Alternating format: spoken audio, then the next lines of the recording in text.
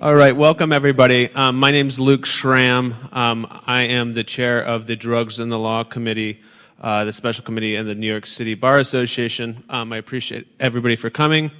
I want to get to the panel soon, so I'm just going to do some brief introductions and introduce the panelists.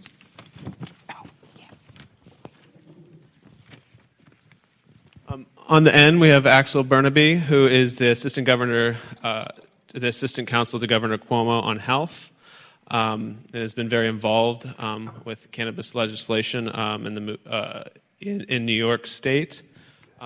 We have Melissa Moore next to Axel, who is the deputy director of New York chapter of Drug Policy Alliance and is very involved in Smart Start New York. A collaboration of groups advocating against cannabis prohibition.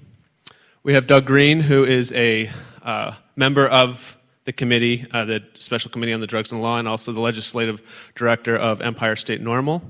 Our moderator is Shay Gunther, who produces a podcast called Marijuana Today, Business and Politics. If you haven't heard it, you should check it out. It's excellent, and we'll keep you up to date on the fast-moving world of cannabis that we are currently in. We have Honorable Senator Liz Krueger, who is a co-sponsor of the MRTA, the Marijuana Regulation and Taxation Act, and represents the, is it 26? 28th district in the New York State Senate. We have Christina Bukola, who is a... It's Bukola. Bukola. I have to at least pronounce one name wrong, so I'm sorry. You're the casualty. But Christina is a cannabis attorney who runs her own practice and is very active in advocacy as well as the legal world of cannabis. Anna Radecko works for the Legal Aid Society's Racial Justice Unit. She is also working with Smart Start New York. She's also practiced criminal defense in New York as a public defender through the Legal Aid Society. And I want to just welcome all the panelists and thank them all for taking the time to inform everybody here. And I will pass it off to Shay Gunther. Hello, welcome everyone. I just want to let everyone know real quick that we are actually going to be putting a recording of this panel up on my podcast, Marijuana Today. So if you're listening to this right now on the podcast, hello. So my name is Shay Gunther, and I host a podcast called Marijuana Today and Marijuana Today Daily, and we look at the national scene, what's going on in marijuana legalization. But right now I live up in Maine, but I actually kind of cut my teeth as an activist in Rochester, New York. So back in the 90s, kind of came up just under the cloud of the Rockefeller drug laws. That kind of informed just my formation as an activist. So I'm glad that we can be talking about New York State here today and all the exciting things that are going on, because there's a lot going on. So Senator Krueger, we're going to talk to you first. Can you just talk about the MTRA and what are some of the biggest hurdles to getting that passed? Right. Well, so the MTRA is actually a bill to legalize cannabis for adult recreational purposes that you can't hear? Oh, how about that? When you press the button, it's better. Thank you. Sorry. It's the legislation that the legislature has been working off of now for several years, co-sponsored by myself as the lead sponsor in the Senate and Assemblywoman Crystal Peoples-Stokes in the Assembly. She's an Assembly member from Buffalo, New York.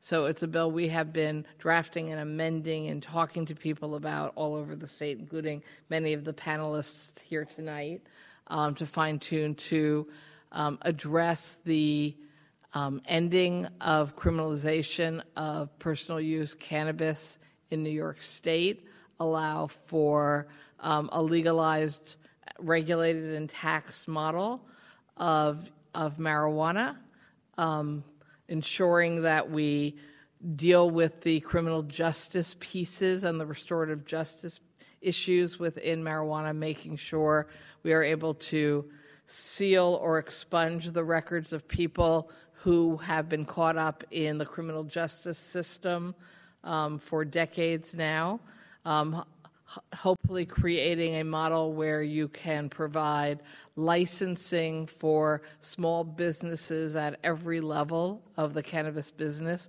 to start up and thrive in all communities, with a priority on investment and reinvestment in the communities of color where the most harm has been done by our wrong prohibition laws around cannabis.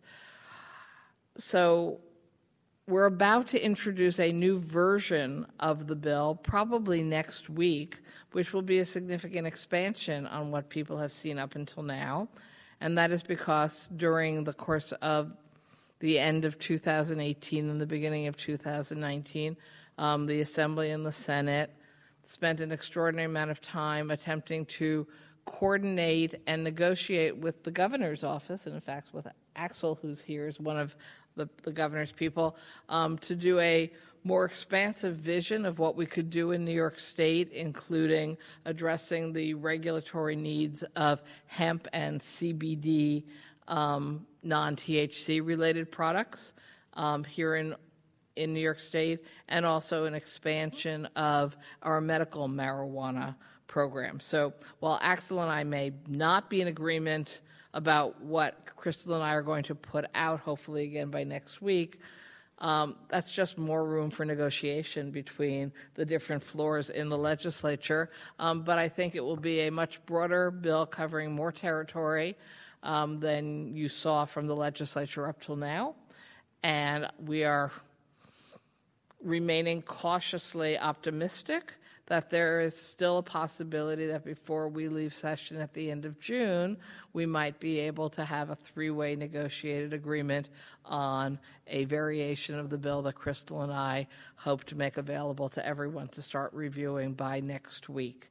I also just want to quickly shout out State Senator Franz Leichter, who's here in the audience. Franz is one of the great liberals, state senators of New York State recent history, and he reminded me when he came in tonight, he's right here in the second row in the middle, that he had written a cannabis legalization bill in 1971. So just pointing out how long some people have been working on this issue.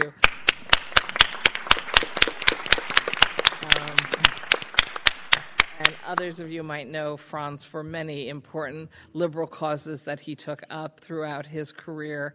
And he said to me tonight, wow, you lasted till you finally got to take over. So yes, I did. So I'm delighted to have Franz here, and he is truly a mentor and a model for us all. I'll stop now. Awesome. On that note, Axel, can you talk about what New York needs to do to implement adult use? Like what needs to happen for that to actually happen?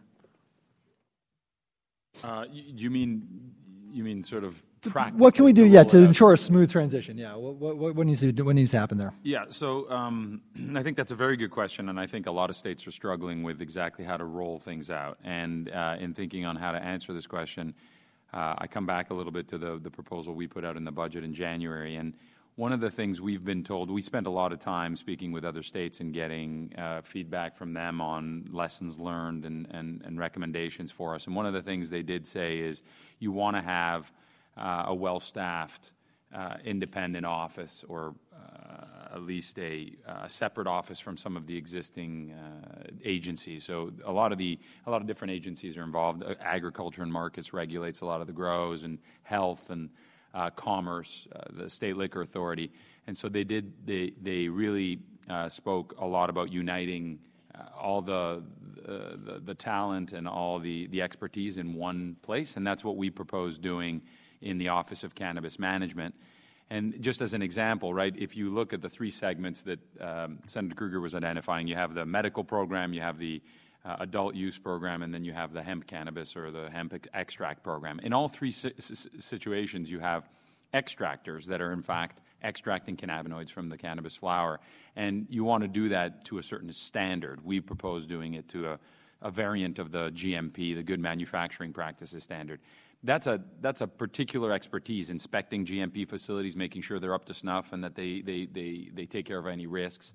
That's something that takes expertise, and nobody in state government necessarily has it, and you're going to be inspecting 3 separate segments of the market, so it makes sense to have them all in the same office and have a lot of efficiencies that way. So properly staffing that office and making sure you have the right office, the right numbers of inspectors and educators, but also the culture of the office. So one thing we spent a lot of time focusing on is you probably want a CMO, a Chief Medical Officer, but you probably want a CEO, a Chief Equity Officer, not your traditional executive officer, because you're talking about a lot of the programs we agree with the legislature, that it be social equity programs, that we have loans, that we have ways of getting to disproportionately impacted communities, and that the culture of the agency is really going to dictate the ability to do the right outreach and to build the right programs. So I think the right culture is a huge component of it. So that's the first point is the office. The second thing is related. It's community participation. So another thing we learned a lot from Colorado is that they relied really heavily on the community, the industry, the growers, the experts, because this is a brand new industry.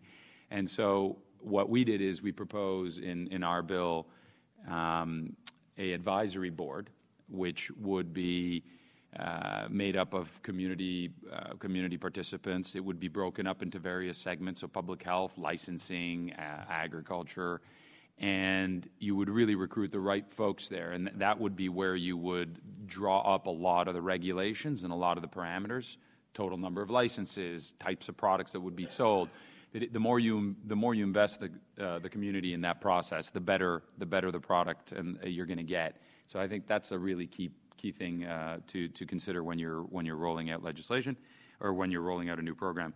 And the third thing I'll mention is, and I come from a public health background, but it's to keep our mission public health focused. So we always talk about the 3 legs to the stool in rolling out the cannabis industry, and we talk about economic development, we talk about social equity, and we talk about public health. But in a way, public health really should be an overarching theme that applies as well to the other 2 sectors. So, for example, when it comes to social equity, you do want to keep equity health or health equity in mind. So you want to make sure that when you set up dispensaries that you're mindful of where they're set up, that they're not overly concentrated in particular communities, that folks that may be consuming large amounts and that may be developing cannabis use disorder are treated properly, are steered towards behavioral health specialists. So you want to just always have that public health messaging and focus when you're setting up a new industry, because this is a substance that can, right? It's a medicine. It's got a lot of incredible properties,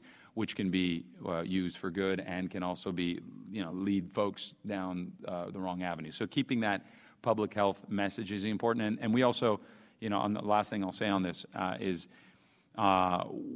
we encourage folks that are in the industry, so people that are submitting applications or thinking of submitting applications, be they large medical providers or small community groups or social equity participants, to really keep that message in mind, to come to us when they come to the regulator talking a language of public health and being mindful that they're selling a product that could be abused. And so really, we want to encourage that kind of corporate social responsibility and have partners that work with the state to disseminate that message and to be mindful of the folks that are going to be learning about cannabis as we embark on this new journey.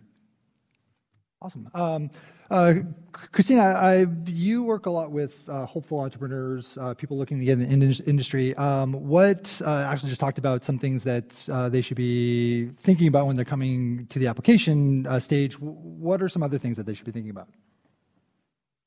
I don't think it's ever too early for entrepreneurs to start planning. I don't necessarily think that the way to start planning is to throw money at courses that promise you to get a leg up in industries that don't even yet have programs. So when you read something, learn how to get ahead in New York or New Jersey, be very, very cautious about that.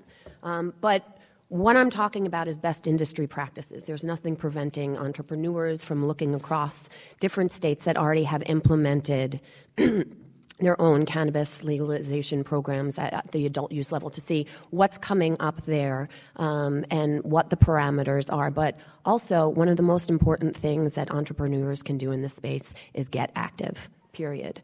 I'm not like most lawyers. I don't come from that are in cannabis. I didn't come from a criminal defense background. I'm a hardcore transactional attorney. I was in mergers and acquisitions, fund formation, and private equity. Then I was in-house and the general counsel of an international tech company, and then general counsel of High Times. And then I was a partner in a grow. So I wasn't a law firm lawyer who came to this, right? I have my own practice for a very particular purpose, to advocate for the industry that I want to see. So what I want to see is one that is equitable, that is diverse, that has opportunities to a whole host of people, that has reinvestment into the communities that were most harmed. I work as part of the Start Smart Coalition here in New York, and there was a coalition member who said it so brilliantly, and I'm going to totally butcher her words and try to put it in a more corporate format, but basically what she said was, the communities that have been most harmed have already put in their founders' equity into this industry. They've already laid that groundwork.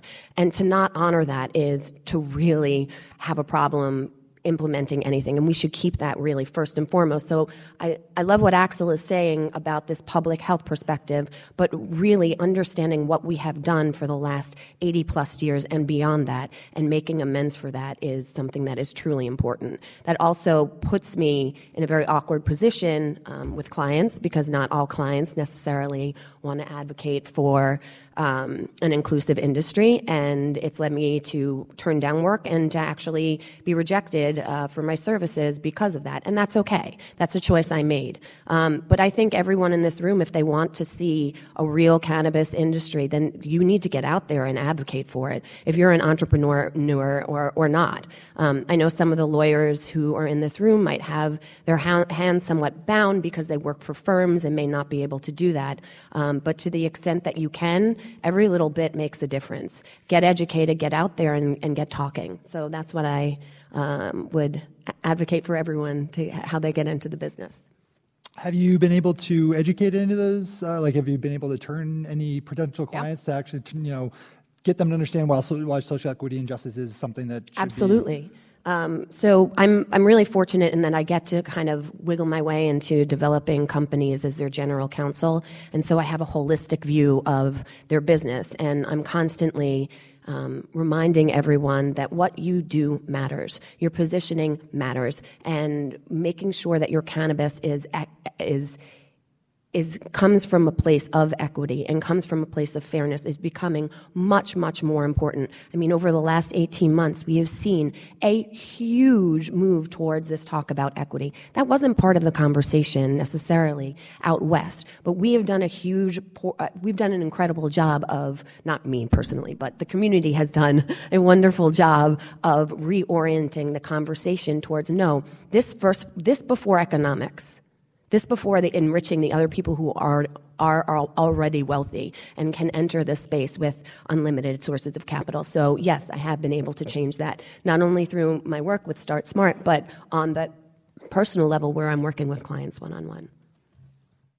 Yeah, it's interesting because we are definitely we're a movement based off of baby steps and taking whatever we can get, and it seems like the conversation has kind of changed over the past couple of years, where we're not really willing to just take whatever. And I was wondering, is anyone watching what Massachusetts is doing, just as far as their social justice equity programs? Yeah. So to be completely candid, I've only practiced in New York, and so a lot of my knowledge is based on how criminalization has been impacted here. Okay, so can anyone answer? Has anyone looked at what other states are doing for social justice, and what is New York looking to kind of copy? Sure. I think this is an opportunity less for New York to copy, but rather to observe what's happening and anticipate and get ahead of things that could potentially be roadblocks or barriers for people if we're really intentional about creating a social equity program and really grounding legalization in New York in racial and economic justice, and doing so in such a way that really does center the people who have been at the center of the harm that's taken place. And so what that looks like is, looking at places like California and Massachusetts where, different from the initial states to legalize, they actually did have programs where they had provisional or priority licensing for people who are social equity applicants. But unfortunately, just having a piece of paper, having a license is not enough, right? Like, we know that there are significant barriers to entrepreneurs of color accessing capital no matter what industry you're in, let alone if you're in an industry that's currently banned at the federal level. And so what is it going to take in New York? And I think this is particularly important given that we are the financial heart of the country. How do we crack the nut of actually figuring out how to get access to capital for people who are traditionally systematically blocked from being able to access it? And so that goes back to like the incubator programs, that goes back to the zero and low interest loans that we have to have at the forefront of when we're setting up the industry here in New York, because it's not enough to do it after the fact, right? We can anticipate already that this is going to be an issue. We operate within the broader frame of market capitalism, right? And so there are ways in which we can learn these really important lessons and get ahead of that in New York in a way that actually makes our industry far more robust, far more comprehensive, and much more effective all across the board. Awesome. And so, returning to New York City, because that's where we hear, that's where you practice. What is the current state of cannabis enforcement in New York City? What laws are actually being enforced? So, New York City, we have a few of our prosecutor offices that have said that they're going to decline to prosecute marijuana. In practice, what that actually looks like, because prosecutors are not the people stopping people in the streets, it's police officers, and police officers always have discretion to stop and arrest people. So even if the prosecutor's office, after they're arrested and put through the system, and in New York City, that's roughly about 24 to 48 hours of your life taken from you for having a little bit of weed, you might have your case declined to prosecute, which means you can go home after you spent 24 to 48 hours in the system, right? What we're not accounting for is all the kids and young people who are stopped in communities of color. So if you're in Brownsville or you're in East New York, where the police interact with your community almost more like an occupying force, you're being stopped consistently. And even if they're not putting you through the system, they are harassing young people. And so when it comes to actual marijuana arrests that get prosecuted by the DA's office, that's still happening in New York City, even in Manhattan and Brooklyn, where both of the DAs have said that they're declining to prosecute most cases. The operative word being most cases, they're still prosecuting some, and they have different reasons for doing so. And so the reason why marijuana legalization has to occur in the state is that New York City is still one of the best places to be stopped for marijuana. In other parts of New York, people are sitting in jail right now as we're speaking for marijuana possession. Not for selling big-time drug mover amounts. We're talking about small amounts of marijuana has people sitting in jail as we're sitting here talking about the possibility of legalization. And it's only happening to communities of color. And so one of the things that I have noticed, especially while doing this work, to galvanize people to really understand that this issue is not just about the access to marijuana and, like smoke up, whatever. It's actually about a racial justice issue, is because for many people in New York State, marijuana is essentially legal for them. They have delivery, they have vans, they have all sorts of mechanisms to access it, and it's not causing the type of crippling harm to their communities that it's doing to Black and brown communities across the state. And so legalization is not just for us to think about having access, it's also for us to think about creating space to stop the harm, because it's happening right now. We're not talking about this in some type of past tense. When we talk about rectifying harms that have occurred, they're still happening. And so we need to stop that process. Just want to add how it multiplies on itself even if you think you're unofficially decriminalizing. So technically, we've had decriminalization of small quantities of marijuana for decades. And yet the stories that were just told is exactly what continues to happen, despite everybody continuing to say, well, we don't really need to regulate and tax and set up a model for a legalized industry. Well, the punchline is yes, because if you decriminalize or if you think you're doing another step to decriminalizing, you're continuing the same variations on the stories, and you still have a criminal market out there running the show, which in my opinion is something that it's critical for New York State to stop having.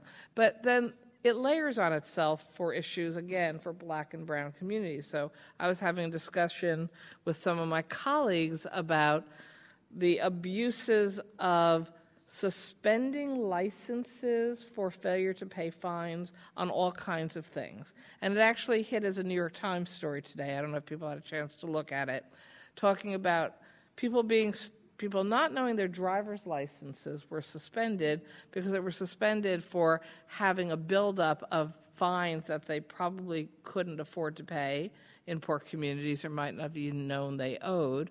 So then they get stopped. Then they go and do a cross-check on the record if there's something else, perhaps on a minor infringement on a cannabis situation. So that gets layered on.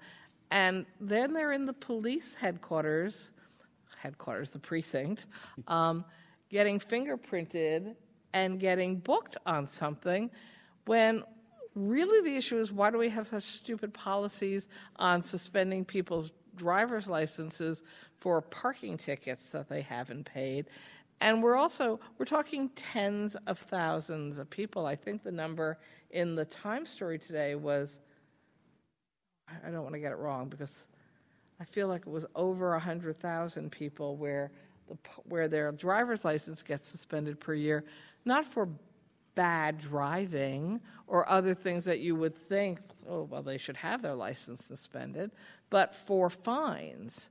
And so this continues to multiply of having bad criminal justice policy, apparently bad DMV policy, and bad cannabis policy. And it always seems to be the exact same sub-universe of people in our state who get caught up in it. And it translates into multiplier effects on individuals and on communities. So I just thought I would throw in the newest spin on that based on conversations with my colleagues about something else we need to work on. Can you fix that for us? Actually, we have a bill. Senator Kennedy has introduced it, I think Assemblywoman Pamela Hunter, and maybe we can move that this year, yes. All right, awesome. Doug, I was wondering if you could talk about some specific things that New York could be doing better in implementing adult use over other states. We have, was it 9 states now where adult use is legal? 10. We have 10 plus DC, I think. So there are some examples. Like what should New York do there? That's a really, really broad question. You gotta give me a specific area. So let's see. Rolling out adult use sales dispensaries. What can we do there to get it right? Rolling out adult use sales. Well, I think one of the first things that would need to happen, which a number of states have already done, and of course this actually ties into one of the most critical pieces of how New York does this, is the relationship of the ROs to the adult use program. I think it makes sense for the ROs to start selling to adults over 21 as soon as possible after we enact this. I think there would need to be a transition period. If we look at what happened in Massachusetts, the demand was so great, even though the limit was an ounce, they had to initially limit purchases to a half ounce. So I would imagine it would take the ROs some time to ramp up production in terms of doing that. But I think one of the things we have to realize, a key thing, is that the unlicensed market, which is the terminology I like to use, is so developed in New York, as people have been talking about. We have delivery services. We have probably the most sophisticated market in the world right now. And the challenge is going to be how do we transition to a legal regulated market? And I think that really goes to the fact that we are going to need incredible innovation, and we're going to need relatively liberal policies in terms of how the program is structured. We were talking about social equity before, and I remember saying to Christina a couple of months ago, Christina, how do we do this? Social equity, it's so hard. No one's gotten it right yet. If you look at places like Oakland, there are political considerations, and people weren't necessarily benefiting from the programs, and she said, we have to do it. And of course, we have to do it. But it hasn't been until recently. There's actually a guy at Moritz in Ohio who has developed a metric system for measuring the effectiveness of different types of social equity programs, which I think is brilliant. And he's actually finishing up a report on LA's social equity program, which the Minority Cannabis Business Association is going to be coming out with any day. What are the bullet points? What are the hallmarks of a good social equity program? What do you got to have? I mean, I think you have to have a lot of things. You have to have an incubator. You have to have low or zero interest loans.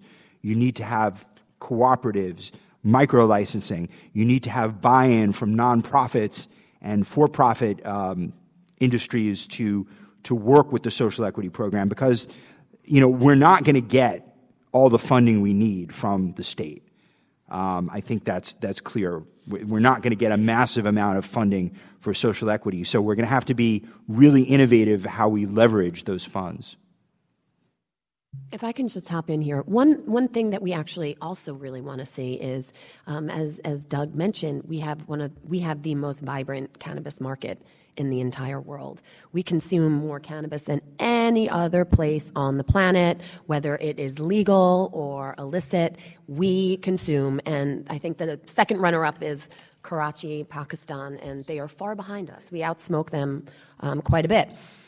In any event, so we have this really robust economy already, and we have people who are operating in that economy, who are putting food on their tables, who are members of their communities, who are parents, and are involved in very important ways in people's lives and their community. How do we take them and assure that they have a place to also operate? What does that look like? I have no idea, but I am always open to suggestions of how, because part of that is going to be their capital sources aren't going to come from banks, right? Because we have a huge banking problem in cannabis, and they might not even be from low or zero interest loans. It may be that they are self-financed. So how do we allow them the capacity to transition into the legal market with their toolkit as it is right now? And so that is, I think, one of the more interesting challenges that New York is going to have to work on in this space. Could I just follow up, Shay?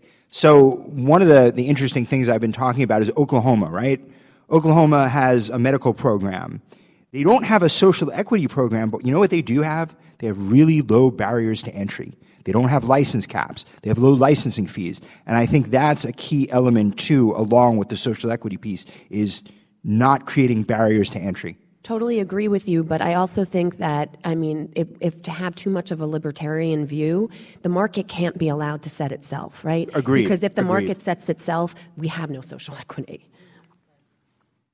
But I want to go back to why while I agree that, Crystal, and my efforts in this field for so long have been to try to make sure that we recognize exactly that, and that if New York is going to set up a system that it does have social justice and social equity, but also can put out of business the illegal market, we need to get our arms around how we're going to make sure that people can transition from what may be a very successful, lucrative career for themselves in an illegal market and move them into a legal market and allow them to do that. Because otherwise, you have what you see in some states that have legalized, which are competing markets. So I'm not really excited about our creating a legal market for marijuana where you can go into the dispensary and buy the product, but you can also go behind the dispensary and have some guy going, hey, I'm selling it cheaper, and yeah, you won't really know what it is or who I am or whether I'm going to have a gun in my pocket and bop you over the head if we get into a fight, but it's cheaper behind the building. I don't want us to have that situation in New York. So there are really important lessons to be learned from other states, both the mistakes and the successes of other states. So for me, I know in discussions with the governor's shop over the year, to make sure we don't overprice legal cannabis so that we actually are competing badly with the illegal market. We want people to come into the system, to come out from the shadows, to participate in a legal economic activity, which means both ensuring that there aren't barriers to their participating, but that also we aren't setting up a overly expensive system, which has been part of a problem also on our medical marijuana side in New York, when patients can't afford medical marijuana, even though they have been prescribed it by a participating doctor. That's a real problem for us, too. Can I jump in a second on that last point? Oh, I wanted to add in. Oh, sorry. Oh, no, please, by all means. I want to go back to tax. I do want to just add, when we're talking about social equity, we also have to think about what are the reasons why people enter the illicit market, and so how are we ensuring that those communities are getting something back so that they can have the infrastructures to start to build out their own economies within their communities. And so social equity is not just thinking about people who want to go into marijuana, but also those communities that were impacted by the drug war, being able to develop other forms of businesses and other things that they need that have been starved out of their communities historically. And so that framework needs to still be in our mindset when we're talking about it. And New York is one of the few places that's actually including that in the work that we're doing around legalization. Okay, Axel. So just actually jumping off that last point, I think the reinvestment piece is an important one, and that's contingent on being able to collect tax revenue. So one of the places where we may have a little bit of disagreement with my honorable colleague is on the rate of taxation. We spend a lot of time looking at this, and we think you have to separate the earlier question that Christina made, which is absolutely true. There are people that are currently making a livelihood in a sector, and you don't want to do the same thing that you did to the numbers game when you got an informal sector and you reduce capital there and you destroy entire sort of informal economies. So you have to look to do that, encourage a value proposition to transition people, give them access, give them capital, give them a pathway to get into the market. So completely agree with you there. I think we have to be careful on tax because this is an incredibly economical or cheap product to make, right? The cost of manufacturing a gram is now hovering at about $1 and is scheduled to drop below that. And you don't want a $3 gram at retail. You want something a little higher because from a public health standpoint, you don't want really cheap weed. So, no, you don't. Actually, so well, I'll disagree with you on that. You have to maintain this. It's already the drug which has the lowest cost per stoned hour, and you have people that are taking the folks that are, the 10% that are using it on a daily or near daily basis are using 1.6 grams a day, and that's a fair amount. People may be self-medicating. There may be very good reasons, and it doesn't mean that anybody who's taking that amount has a problem. But we definitely want to maintain a certain control over the price, like we do with alcohol and like we do with other commodities. So that being said, right? So there's a big margin to this product, and the tax rates are not that big an impact, right? The illegal price right now in the city approximately is estimated being $12, $13 a gram. So if you think about $1 a gram for production and a retail price of $12 or $13 a gram, then you have a lot of margin there. And the idea that the state wouldn't be able to collect that tax revenue and reinvest it for the purposes that we'd like to reinvest it for, I think we have to be careful. And if you look at Washington State, which has a 53% tax rate and now has about 75% of its market in the legal market and outside of the gray market, they sort of belie this idea that you need to have a rock bottom tax rate. And I think people have to look at it more carefully. It's something that we jump, people look at California and say, it's the tax rate. That's why they can't get online. No, it's not the tax rate. It's because they have since 1996, and they did it right, and they're the pioneers, and our hats are off to them, and we're standing on their shoulders. But they have illegal dispensaries that are brick and mortar that look exactly like a legal dispensary. You can't tell the difference, that are not only not paying taxes, but aren't testing their products or producing under regulation. So that's probably a bigger problem to getting the informal market into the formal market, bigger than the taxation issue. So I know you're drafting your new iteration now, so I would suggest spending some time looking at that and making sure we don't come in with a race to the bottom on taxation. It's always easier to lower taxes, and let's keep in mind the size of the margins in this industry, $1 to $13 or whatever numbers you want to play with, very large margins, and the state should be able to tax and reinvest We're that. not really in disagreement, and so when I was talking about pricing, it's not just the tax issue, it's the actual pricing of the product. So I think that we can learn the lessons of states that worked well and learn the lessons of states who haven't worked as well. And I also just want to self-correct when I was referencing the driving license suspensions in New York State. The New York Times article was that in 2016, New York State suspended 679,000 licenses for failure to pay tickets that were not related to bad driving. Was that 1 year, did you say? That was, sir, 1 year.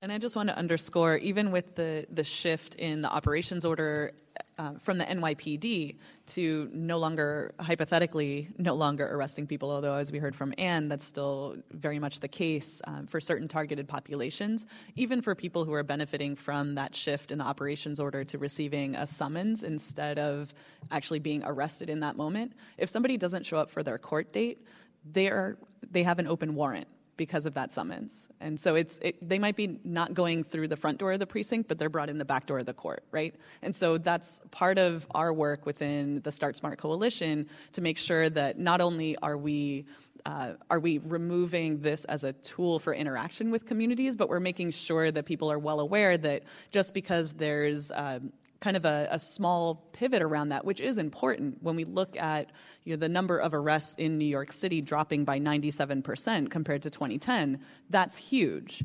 And yet we still have a ways to go, right? We know that the disparities still aren't what they need to be, and we know that people are still having serious legal consequences in their life because this is still part of the criminal legal system, right? There is a way in which, as we move into a regulated market, where that becomes a civil offense or a civil violation, which cannot then turn into an open criminal warrant for somebody, and that's really important for us to think about. Along those lines, how do we avoid waging drug war 2.0? Once marijuana is legal, how do we enforce drug laws? How do we make sure that people are doing all the things that they're supposed to do and not restart this?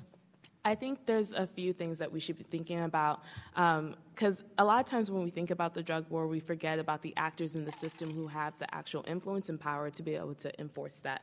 And so one of the big actors that oftentimes no one checks and doesn't have that much oversight is the NYPD. The way the NYPD behaves in communities, we have to address that. We have to also stop investing in criminalization in general. Like, we've seen that the drug war did not reap any benefits. We still have high uses of marijuana. We still have uses of any other type of illicit drug, and yet we're still consistently going back to the same communities and consistently incarcerating people and draining resources from those communities. So when you incarcerate somebody, especially pretrial incarceration, we're also taking money from families within those communities because it's not just the person who's sitting on Rikers or whatever jail that they're sitting in. They come from a family, they come from a community, and people are trying to get money together to get them out, right?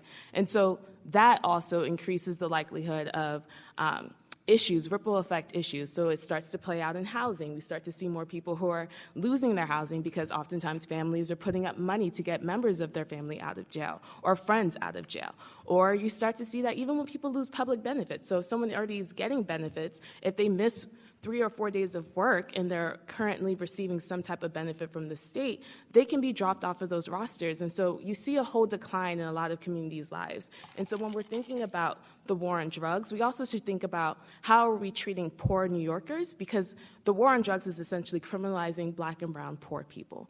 And so we have to think about de-investing in certain systems. We should be pulling money away from NYPD. We should be thinking about whether it makes sense for us to be building jails. We should be thinking about what we value as a community, as a society that can actually create safety for us, that's not relying on criminalization, because as we've seen with the war on drugs, that is going to fail consistently.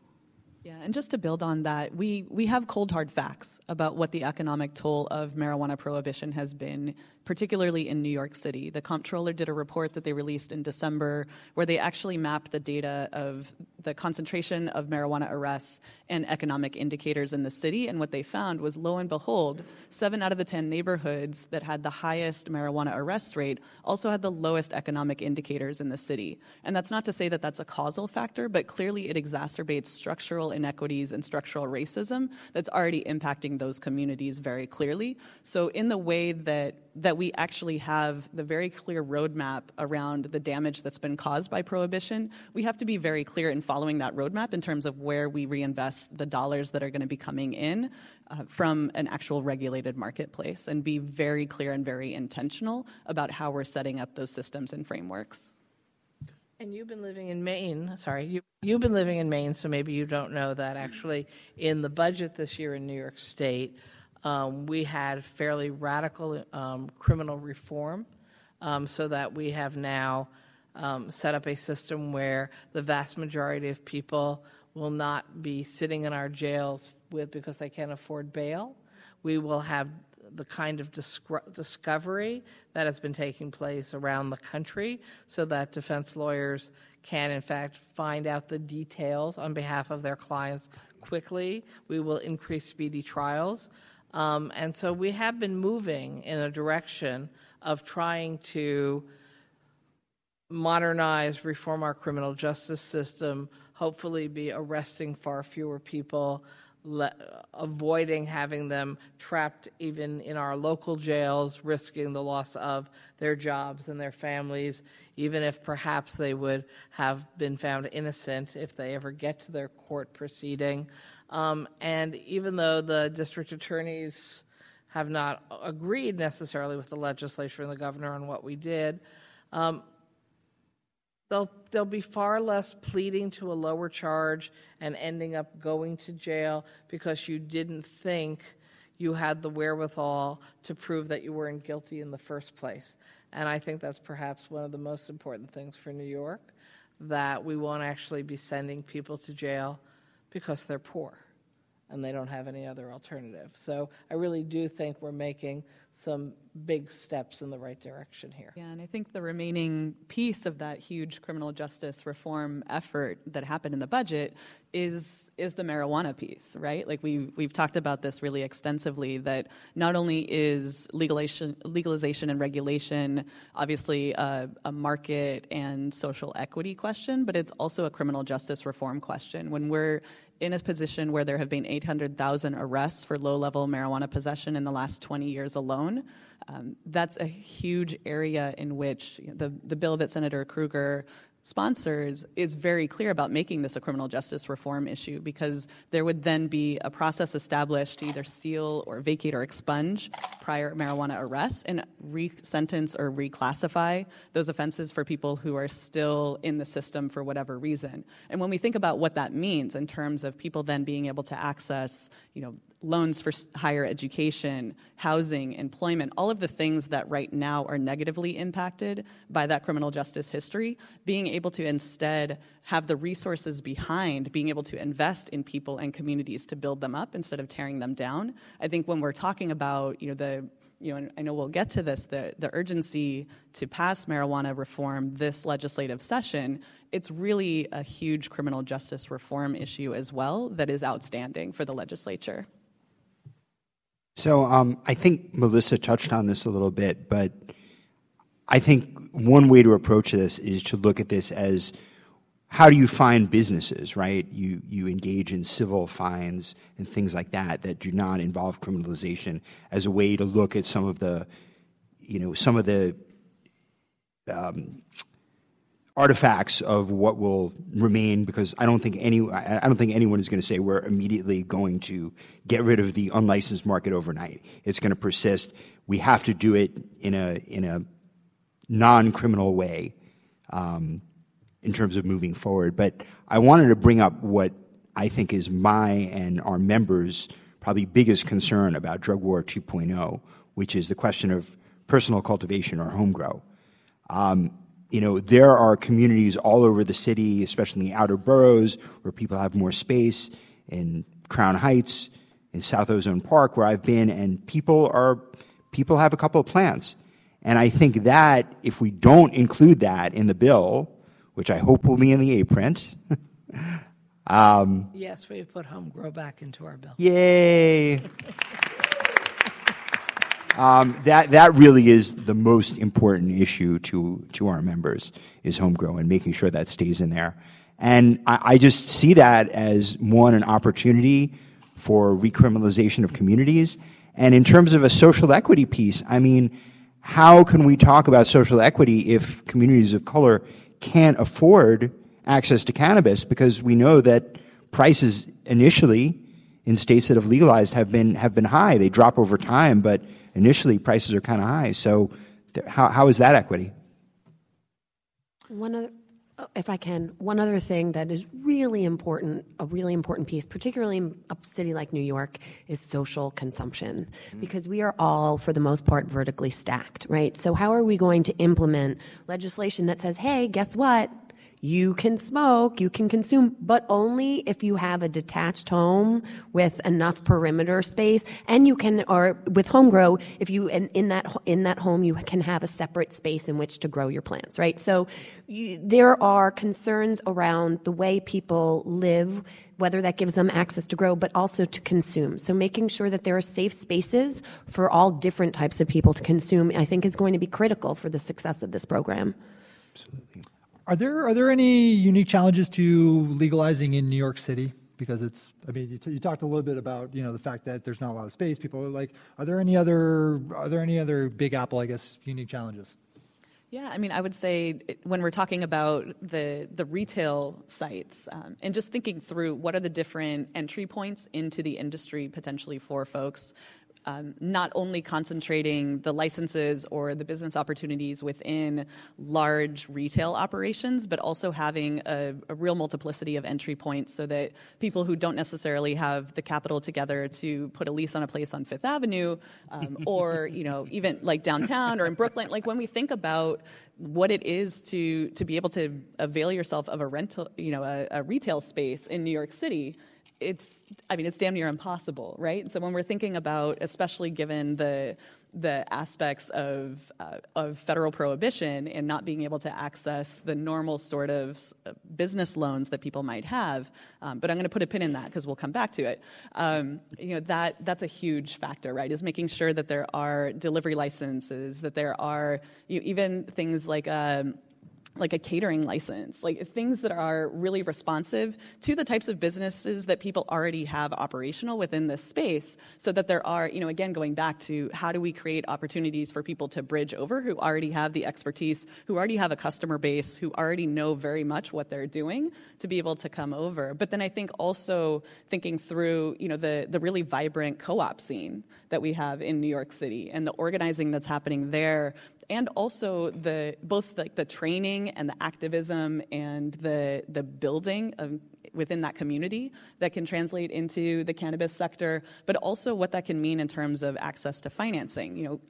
Also some of the community development financial institutions that operate in New York State, which specifically serve underbanked and underrepresented communities, are co-ops. And so when we're looking at what it means for some of those entities to be able to provide banking and lending services to some of their co-op partners or to folks from directly impacted communities, I think that's a huge opportunity for somewhere like New York City, where we really do have these structures in a way that doesn't exist a lot of other places in the country. I also wanted to say that and this is why we love doing this, because there's always new things happening. I believe Massachusetts, what is it, Melissa? Social delivery, the delivery licenses are going to be cabined to social equity applicants for 2 years, I think? I don't know the time frame, but I think it's like 2 years, where only social equity applicants will be able to get the delivery licenses or permits. Yeah, and they will be able to contract with multiple dispensaries. So so that it's a way to get equity members into the program. Can we pivot a little bit to talk about protecting the medical program in the face of adult use? In a lot of states where we've seen the transition from medical to adult use, patients have suffered when adult use has come online. Dispensaries move their products over from the medical side to the adult side. What are some things that we need to do to protect medical users as adult use comes online? So I think this is something that Axel and the legislature had tried to work on together to make sure that we are not killing our medical program at the same time as we are creating a recreational and adult use program. And the truth is that, especially when you tie in expansion of the hemp CBD world, you can we believe if you get rid of the vertical integration model that the state started its medical program under, you can have all kinds of new innovative ways to allow entities to have multiple licenses, different kinds of license, coordinate together.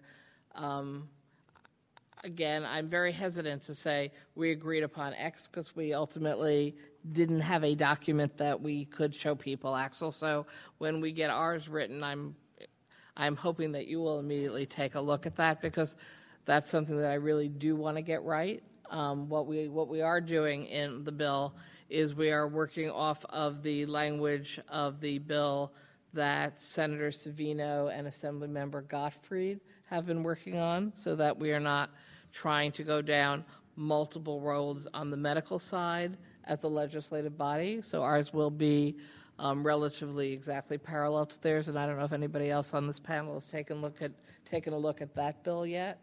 So maybe you could speak to that. Doug's raising his hand. Yeah, I did look at it, and there's a lot of things I like.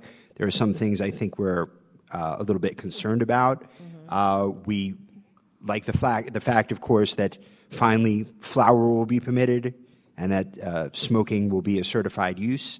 One of the things I think we were looking for in there that we didn't see is reciprocity. New York doesn't have reciprocity, and I was hoping to see that in there. I think What that means, I apologize. so. Reciprocity is when someone who lives in another jurisdiction, who is visiting, can have access to medical cannabis, which they cannot unless they have a recommendation, not a prescription, a recommendation from a New York practitioner. So it's analogous to driver's licenses. Yeah. So it's if you already have a license or have a recommendation or prescriptions in another jurisdiction, having that be applicable here in New York State as well. Like, we don't require people to pass the New York State driver's exam to be able to drive here in a permitted way. So it's like that. Can I speak to that a bit? Because I think that's, I try to stay quiet, but when I think there may be some misconceptions, I like to point them out a little bit. So we studied that a little bit, and I think it makes sense intuitively. You think, well, if somebody is a medical patient in another state, why would you make it difficult for them to access their medicine in the state of New York, right? It's just a no-brainer.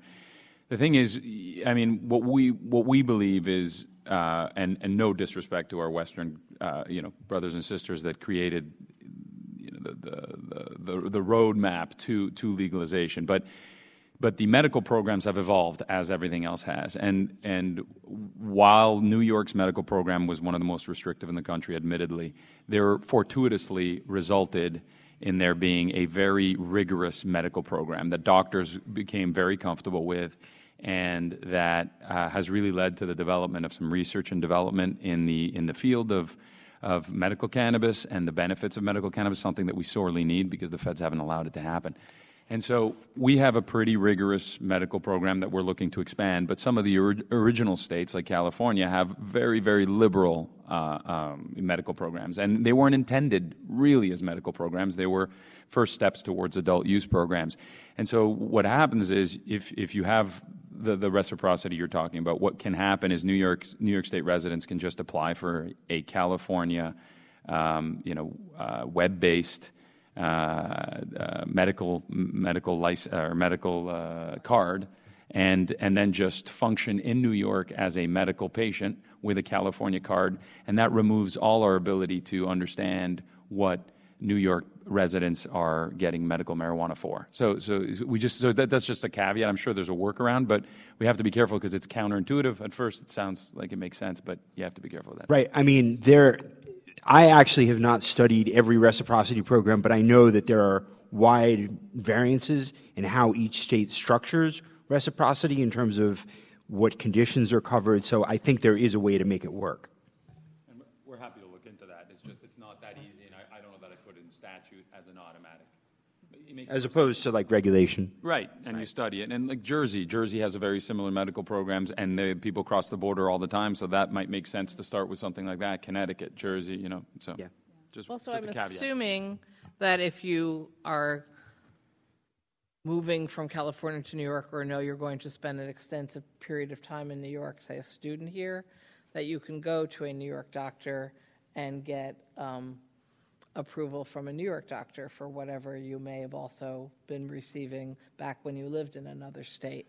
And in fact, part of this expanded medical marijuana program is to both allow doctors more easily to simply be able to write squibs, not have to go through other exams or tests. We let MDs give you the most dangerous drugs on the planet, so we think that we can trust them to determine that you can have medical marijuana if they make that judgment, and also expanding the categories of types of illnesses that medical marijuana can be used for in New York. So again, assuming people don't have to prove they were a resident here for a year before they go looking for help, I think we can probably address this just by, coming as a resident of New York now and going. But I mean, that doesn't really help someone who's like a tourist. Probably not. Hopefully. Well, Right. yes. But, again, one of the other things we have to recognize about a medical program is that and this is where a lot of the Western states have really fallen short, is that the needs of some people in the medical program are so great. I mean, most adults don't need something like Rick Simpson oil. There are medical patients who need extracts like Rick Simpson oil.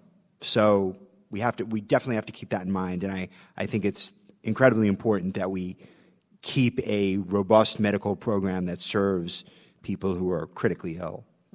Yeah, I think laws that limit just the serving size of like edibles too. Same thing where there's medical patients that might need 1,000, 2,000 milligrams of THC, but there's laws that limit it to 10 milligrams in a lot of places. So Yes. So one other thing to ensuring the ongoing or starting the success of our medical program, depending on how you look at it, is to start with the source and to start with the doctors and to educate the doctors more. And, I'm not saying that New York State needs to mandate that every doctor takes an endocannabinoid class in order to graduate, but making that really available to doctors, because I think that doctors are so entrenched in certain ways of seeing things, and if it hasn't necessarily been presented to them in their formative years of education, that's a whole new undertaking. So making it available as a course of study to doctors, I think, is going to be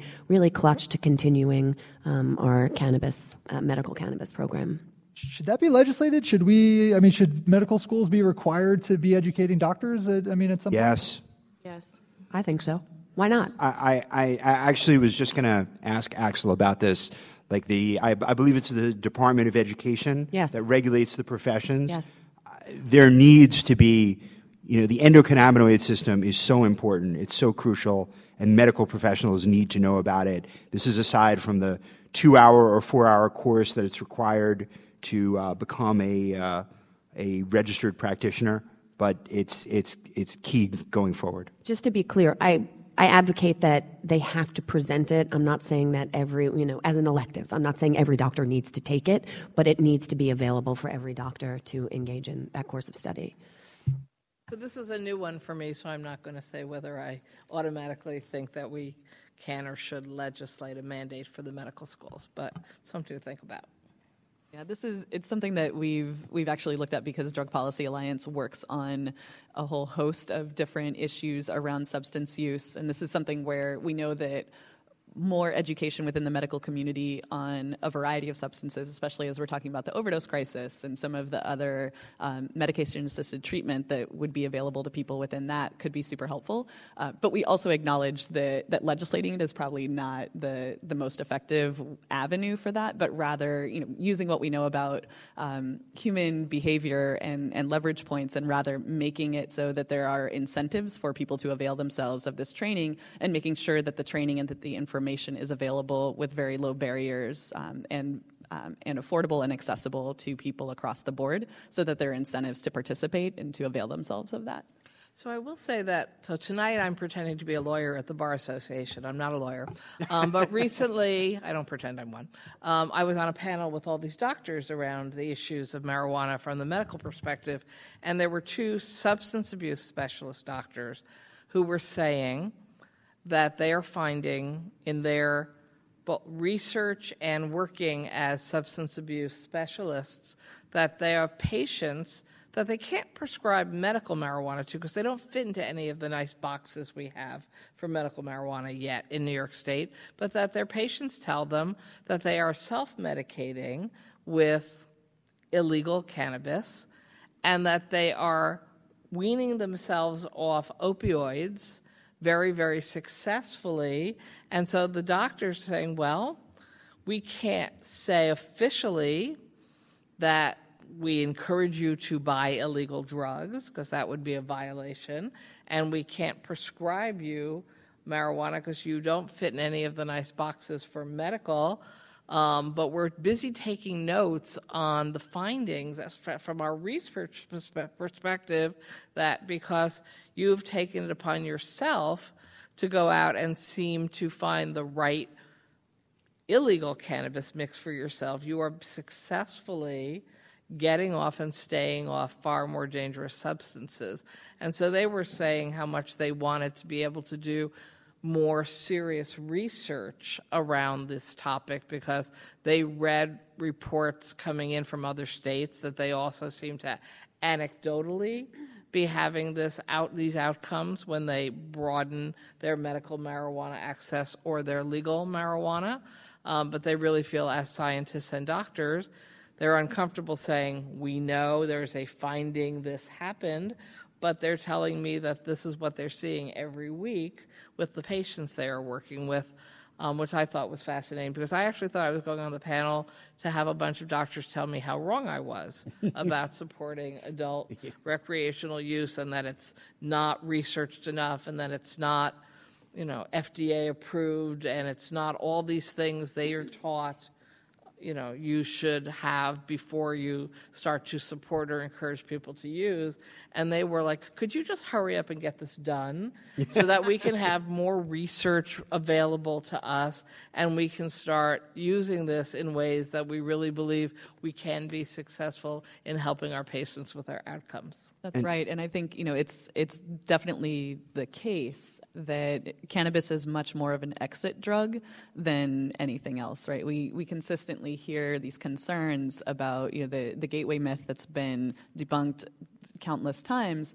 But what we're seeing now is, beyond the anecdotal data that the Senator was talking about, actual documentation of the ways in which people are able to reduce or stop using substances that might be more problematic for them through the use of cannabis. And I'll just say, I don't know if Dr. Arnsten was on that panel with you, but one of the chief medical voices at Montefiore and at Einstein School of Medicine. Was one of the doctors. She's incredible. And she and her colleague did a study of consumers at an adult use dispensary in Colorado and surveyed them on the underlying reasons for their purchase that day, and they found that it was 2/3 of the respondents said that they were actually using it to treat some sort of medical condition, but they did not feel comfortable for whatever reason accessing the state's medical marijuana program. And that's in a state that actually has a far more open and liberal medical marijuana program than we do here in New York. So when we think about,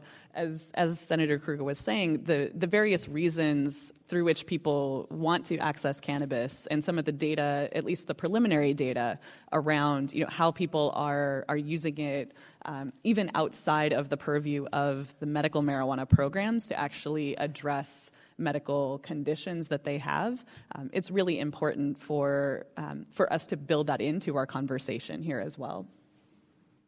I have one last question before we launch into audience questions. Is marijuana going to be a gateway drug to legalizing other drugs? Like, are we coming around to the idea that criminalizing drug use is not the way to do things? I hope so. Yeah. I mean, Denver, yeah, exactly. Thank you, Dana.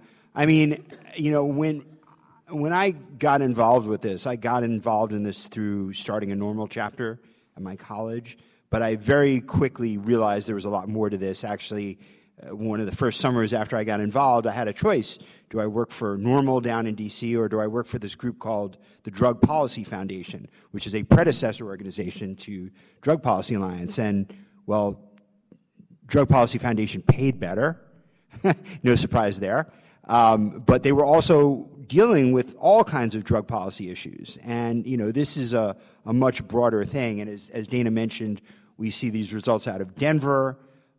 We see what's going on in Colorado, where they're turning all drug possession charges from felonies to misdemeanors.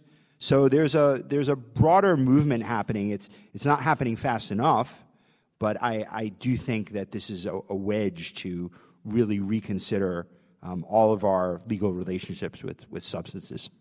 And I just want to add to that. If you look at the way that the courts are starting to adapt and start to shift the way that they're thinking about criminalizing people with substance abuse issues, you're starting to see drug courts pop up across the country in the last 15, 20 years. And so with the opioid epidemic and how it's impacting certain communities that are not historically communities of color, we're starting to hear a conversation that's bringing more empathy, and people are thinking more about this as a health concern. And so we're hoping that as the national conversation is starting to rethink not just how we treat drugs like marijuana, we're also rethinking the way we deal with criminalization. And so when these two things are starting to build at the same time, I'm hoping that we'll see in the next 20 years a total shift in the way we treat drugs. Yeah, and I think it really underscores the spectrum on which substance use happens, right? There are people across the multiplicity of substances that people have access to, both legal and illicit, that use those substances problematically or struggle with their relationship with that substance. There are people kind of in the middle, and then there are people who use a substance because they derive pleasure from it, right? Not because of trying to balance for any negative aspect, but because it's enjoyable. So I think broadening our notions of what use actually is and what it's derived from, and building policies that are more responsive to that within our conversation around drugs writ large. And I think marijuana is a way to talk about that, because although there is a lot of stigma around the substance, it's less than with a lot of other substances that people use. And so it is a way to open that conversation. But within that, I think we have to be careful, because there is a certain degree of marijuana exceptionalism where we talk about well, this is the case here, but it's not the case for a variety of other substances. And I think we have to really break that apart. I mean, there was actually a time in this country not too long ago when you could actually buy pharmaceutical grade heroin at the corner drugstore, right? And that our country didn't go well. We can have debates about what was happening at that time, but it wasn't driven by substance use, right? And so I think really broadening our conceptualization of how we got to this place and the reasons behind drug prohibition, that were never really about the actual pharmacology of the substances that we were banning, but rather about other mechanisms of control and structural racism that were playing into that. So I think, it's really an opportunity to be able to have data points and to have a reference point within modern times to talk through with people. Look, as we're doing this, as Denver is decriminalizing psilocybin mushrooms, that brings in some of the other potential uses and potential reasons why people are engaging with different substances. But I don't think marijuana in and of itself is going to cause this shift unless we're really intentional about how we're framing the conversation and what we're bringing to the table. And as somebody in a legislature, I'll tell you that it's not that obvious that it's that easy. And the current reality of opioid overdoses and people dying at higher levels is triggering many of my colleagues to talk about we have to go back to increasing criminalization because it's all gotten out of hand with drugs and people are dying. And I lived long enough in the New York State Senate that I've gotten to be there when we ended the Rockefeller drug laws. Don't bring it back. And then I've watched people calling for us to, in variations on, bring them back. And I was like, what are you doing? And they're going, well, Don't you understand there's a opioid crisis? People are dying. And it's heroin now. I go, no, it was always heroin, just for the record. That's when we created the Rockefeller drug laws. So what the product does doesn't actually impact whether we address the crisis the right way or whether we have the illusion that putting people in prison will actually solve the problem. I feel like we're right back where I was when I first got there before we solved the problem of the Rockefeller drug law. So I do not think there's an automatic path there, and there's an enormous amount of work we need to do to educate legislators about cause-effect. I mean, I've actually had to fight around this bill. Sorry, not this marijuana bill, but I'm just going to use an example. Colleagues who think we should put someone in prison for murder if they gave someone a drug that ended up causing the death or overdose. So, and the example I've raised in committee was, so one stupid high school kid steals mom's prescription drugs and shares them with his best buddy. The best buddy has an allergic reaction or takes too much and dies. And then you want the other high school kid to go to prison for murder for life because he gave his buddy the drugs. So then we will have two mothers losing their children on the exact same day for the exact same reason. That's what you actually think is good criminal justice policy when it comes to people using drugs. Even stupidly and illegally, I don't understand. And they're like, yes, we have to make it clear that there has to be extreme penalties if you're doing any of these things. And so my gut is we have a long way to go to move the needle. I never said it was going to be easy. No. And I also want to highlight the fact that each of us in this room, we have access to our communities. We have access to the circle of influence within our own spaces. And we then have a duty to start to talk about these issues and educate people. Mm-hmm. Because one of the things that you just stated, the default that people like to go back to is criminalization, and criminalization over and over again never actually solves the social issues that cause people to use and or abuse substances. Mm-hmm. And so what are the underlying things within our society that is propelling people and moving people to have that type of response and that type of interaction with substances? And so you can throw someone in jail for as long as you want, but are you actually repairing the harm? Are you actually helping communities to be able to sustain in a way that's healthy?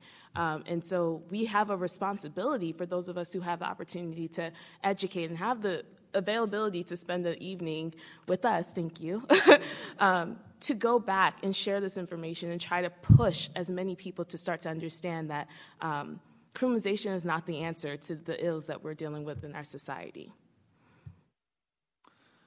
All right, beautiful. So we have about 25 minutes left, and I got a bunch of good questions from the audience, so I'm going to throw these out to the panel. So first one, so big cannabis operators such as Canopy Growth and MedMen already have their footholds. How will New York State protect and nurture a viable industry for small businesses and social equity participants?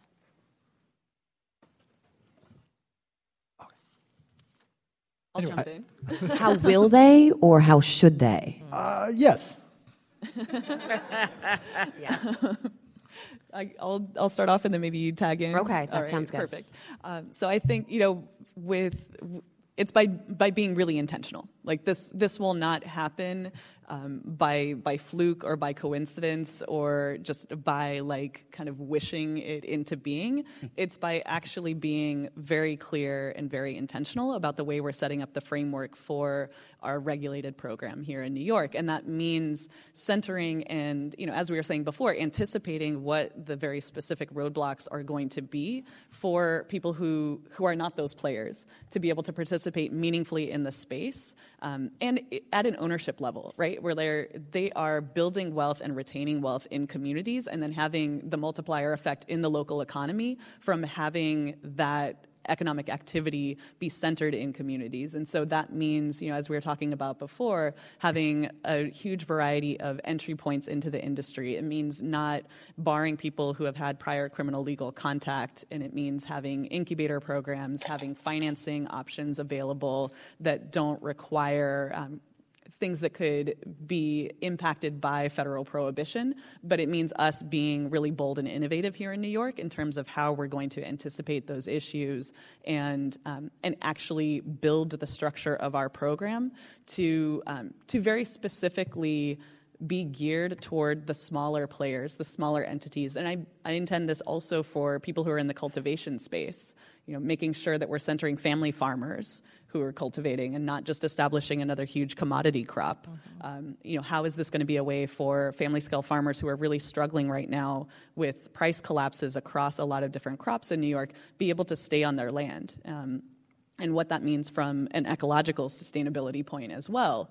And that all requires us to be incredibly intentional and also to have the room to maneuver by not locking in every single detail within the statute, right? Like building in space where the legislature sets the framework for what we want to have happen is really, really considerate in the way that Senator Kruger and Majority Leader Peoples-Stokes have been in crafting this bill and continuously updating it to reflect the lessons learned from other states and make it really be the gold standard of what regulation can look like in this country.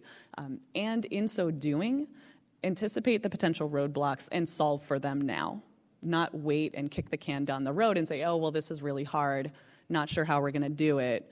No, that's not acceptable, right? And we know that, right? We can actually come up with the ways to do this because we know the larger players are already in the space. They're already beating down the door, and they're the most well positioned because we're not operating in a vacuum here. We, as we talked about before, the general market dynamics are still at play. So how do we take that into account on the front end and make sure that we're positioning people who have the deck most stacked against them to be able to participate in a meaningful way in this industry as we get it off the ground?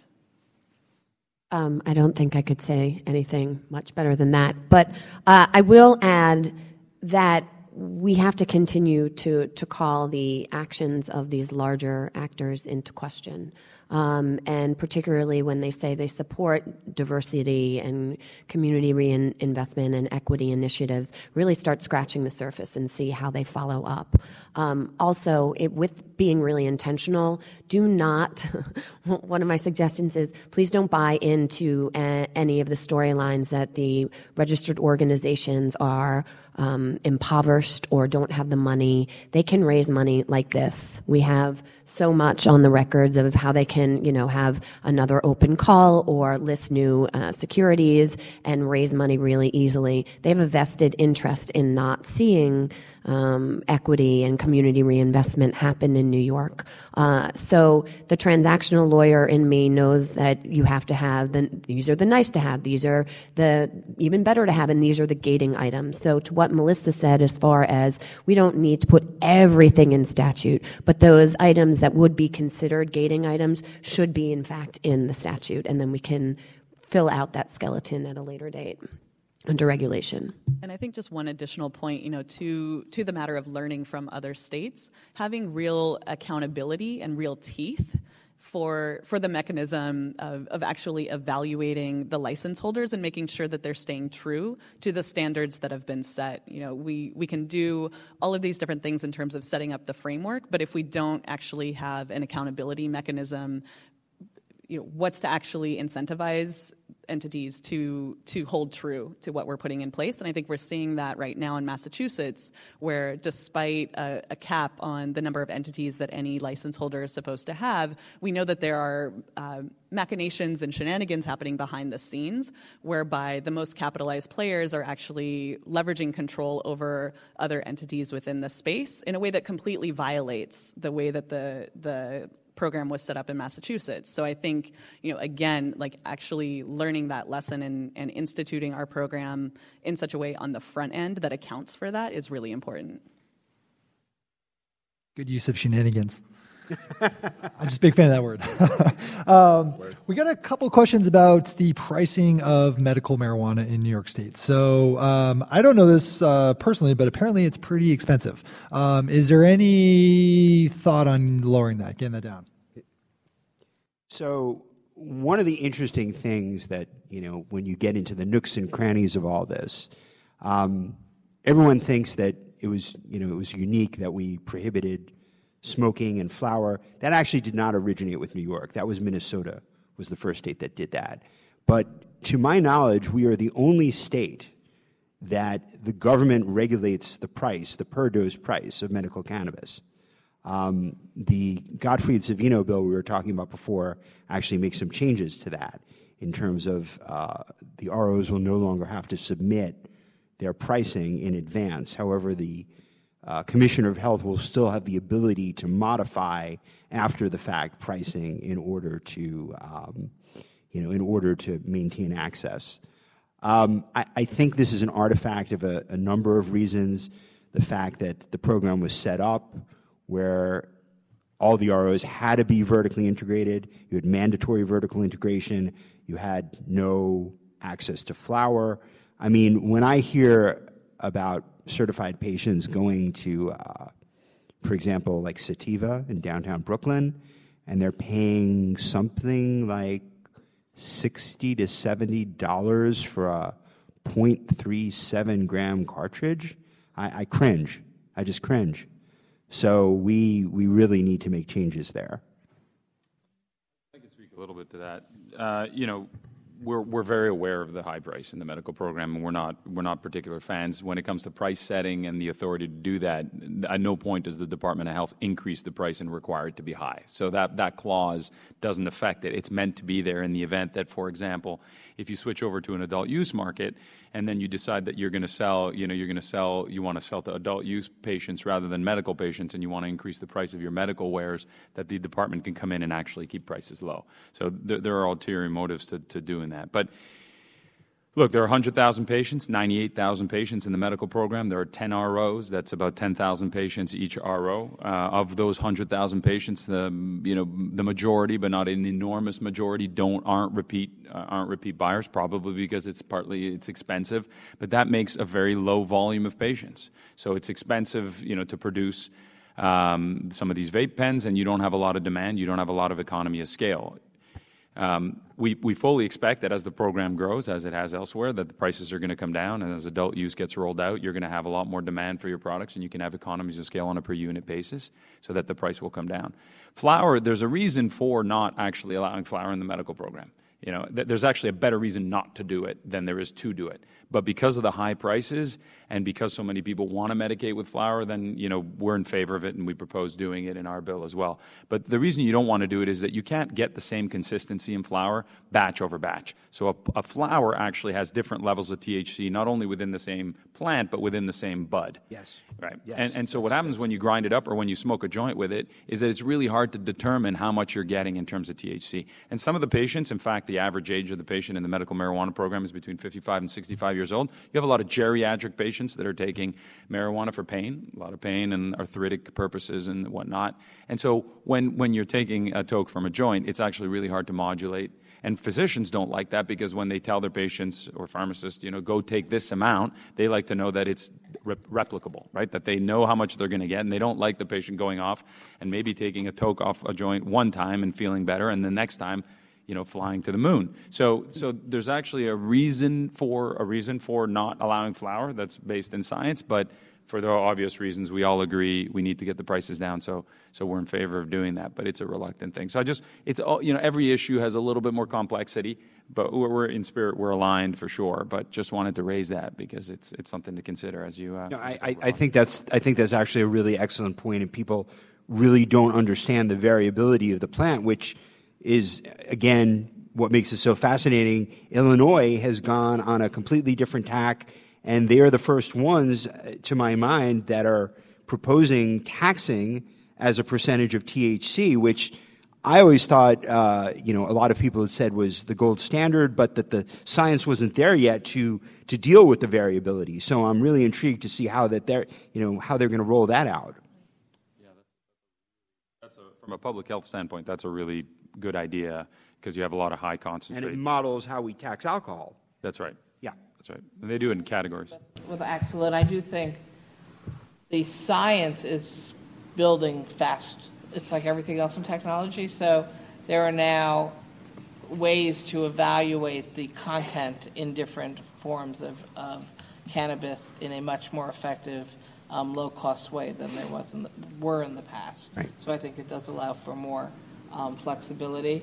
And I share his view. I'm not big on the flower or the smoking in the medical marijuana. Oh, sorry. I'm not very big on using the flower or the smoking in medical marijuana because when I talk to the doctors who say they have concerns, and even the American Lung Association, their point is if you are in any way disabled, respiratory problems, immune deficiencies, inhaling burning product into your lungs is actually a really bad idea. And that they highlight that they actually don't think we should allow smoking at all in any of our laws. And so for me, this has also been a dilemma because, and I guess you raised it before, I believe strongly in the indoor no smoking laws we have.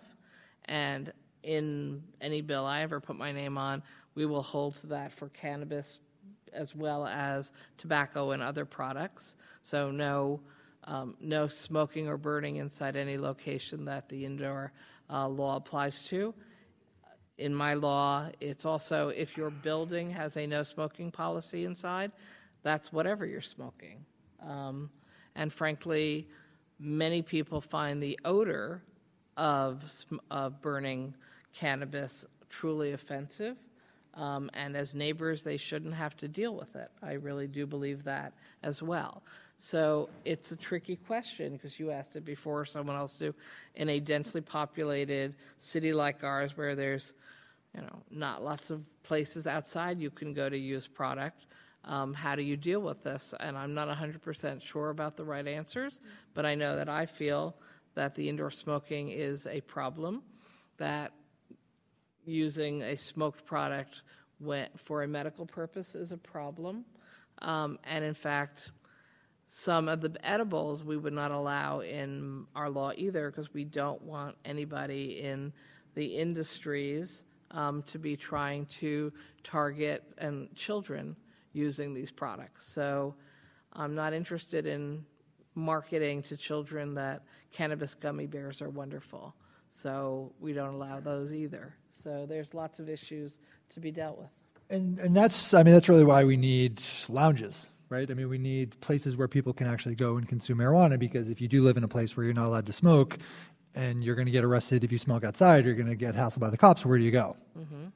I think exactly that's where the on-site consumption or social consumption really plays in, where you can have the proper ventilation and also you can address some of the concerns around the nuisance complaints of odor and things of that nature, where people do then have a designated place to go that's properly ventilated, that is compliant with the Indoor Health Act, and also serves that purpose.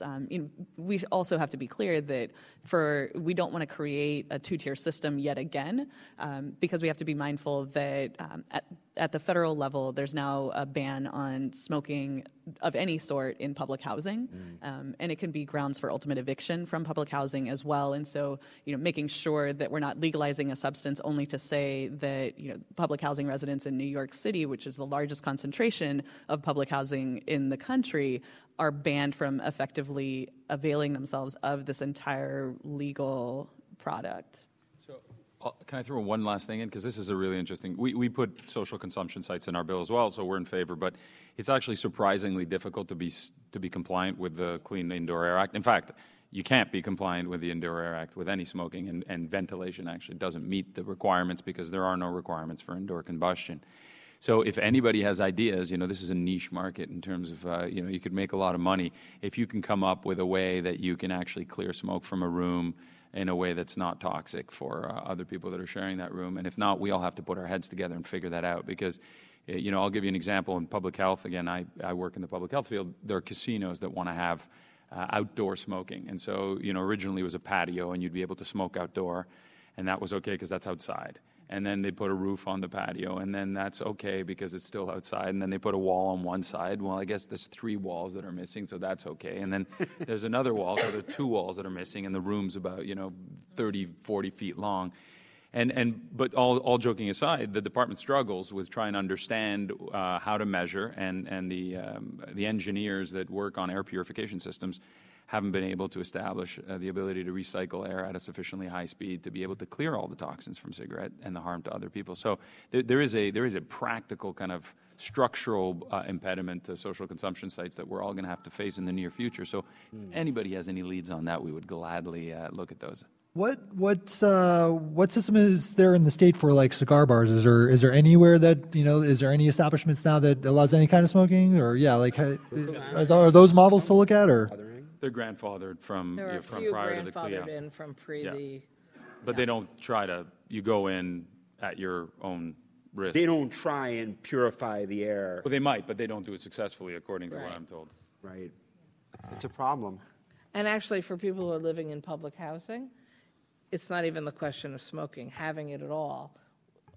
Our laws wouldn't protect you from being evicted because federal law doesn't allow this, and this is federal housing. So, The good news, though, is that it does appear in mature markets that the share of the market that's flower, people are just smoking less joints. yeah. Yeah. So they're moving to vapes. Yep. So, I mean, that's a slight silver lining, I guess. Yeah, there's definitely a harm reduction move as people have more products available to them that are consistent, that they know what they're getting and are able to access those on the market. But also in terms of the public housing in New York City, I mean, we've worked really closely with the New York City Council to pass through a whole host of legislation related to cannabis, partially to address collateral consequences that people are already facing, and in part to establish New York City's view on what this should look like moving forward, and really grounding this in equity and racial justice. But one of those bills was actually to make sure that cannabis-related offenses would no longer be grounds for eviction from public housing, that there would be other mechanisms to navigate that for people. So I think, in as much as you're right that we obviously need to work up at the various levels of government that do preempt that, we also are building in, from the bottom up, as many protections as we can in terms of dealing with, an entity like NYCHA that is actually controlled administratively at the city level. So, with regard to the marijuana justice package that we worked on with the council, really the bottom line message there was that we don't have to wait for Albany in order to address some of the things that are specifically within the council's purview right here, right now. beautiful. All right, so we only have about 6 or 7 minutes left. We are going to wrap up talking about CBD.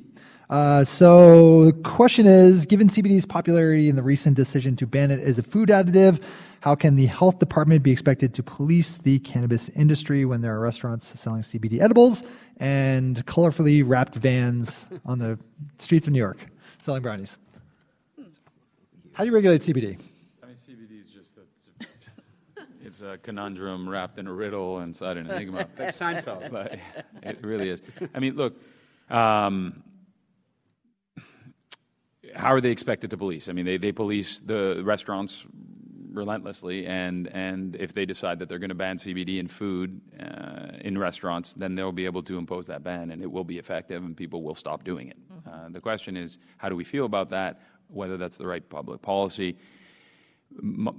I think our view is that in the short term it is. I think we need to figure out a dosing protocol for CBD and understand what it is that we deem acceptable in what method of administration. So, we currently allow CBD in dietary supplements, and the idea is if you have a 1 ounce bottle with some oil and it says suggested use is 10 milligrams or 20 milligrams, people know what they're doing when they're taking it. They understand they're adding it to the food themselves. They understand what they're doing. The idea that you would have it infused in your chicken when you go to the restaurant and you're not entirely sure where the CBD comes from and how much the cook decided, to feed you that particular evening, or whether it's homogeneously spread across the entire chicken, is cause for concern from a public health standpoint. Chicken necks absorb a lot of CBD, supposedly. But Fat soluble. Exactly. So I think the state's preference is to start with dietary supplements and then move slowly into like waters and juices and stuff like that, and then eventually into packaged goods like foods and edibles, and then down the road eventually, if we get there, to food. But the real lead right now is the FDA on this. The FDA has said that they're going to be looking at dosage parameters. So the outgoing FDA Commissioner Gottlieb said maybe we should look at this sort of like fish oil, which would have 3 swim lanes. You would have a highly concentrated form of CBD at really high levels, which would be a drug. You'd have something intermediary, which would be a dietary supplement, and then something which is really on the lower level at some negligible rate, which could be incorporated in the food supplement. That makes a lot of sense. Yeah, it does make a lot of sense. The big debate, the big fight will be now at what level you set it, right? So a lot of the hempers and a lot of the dietary supplement industry would like to see that level really high, and then there are pharmaceutical companies that would like to see that level really low. And so that's going to be a big fight, but we expect that there's going to be some movement at the federal level to get the FDA to weigh in on that. It's going to be something to watch. But the whole cannabinoid world is fascinating. I mean, if you think about this, as of December 2018, every cannabinoid in the cannabinoid plant, except for the stepbrother, THC, has been stepchild. That's right, has been legalized. So you can grow it, you can extract it, you can concentrate it, CBG, CBN, CBV, and the only thing you can't do is as THC. So we're in a brave new world, and that's it should be better regulated. And I think Senator Kruger and I both agree, and I'm hopeful, and I've heard that your new bill will include a hemp section. And that's not to overregulate. We're not in the business to put people out of business. We're in the business of just having a standard. So GMP, CGMP facilities and proper labeling so people know what they're doing, and proper dosing. So it's really, we're very bullish on this market. We really want to encourage New York growers, but we just want to do it right to protect people's health. And I'll add, we want to make sure that the manufacturing process is not adding toxics to whatever you're taking, because while I think that we all agree that we're not necessarily concerned about the health negative consequences of the use of CBD, we need to focus on dosage, as Axel just described.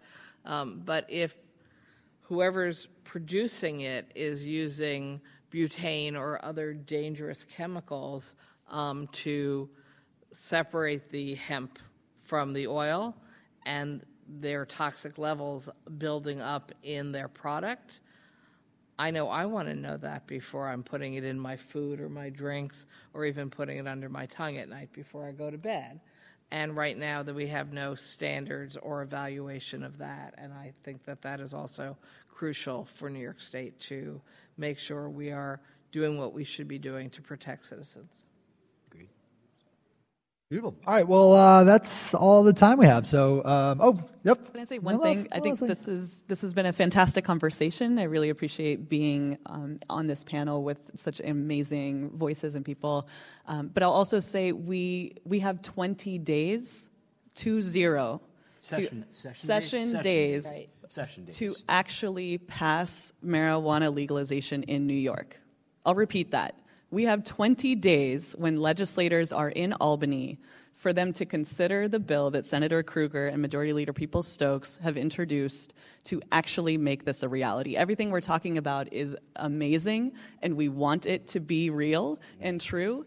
And that's going to take every single person in this audience and every single person listening and everyone you know taking action right now. This is not an inevitability. This is not going to happen without you being part of making it so. Leaders need to feel that this is urgent, that it would be unacceptable to not legalize marijuana in New York this session. And right now they're not necessarily feeling that.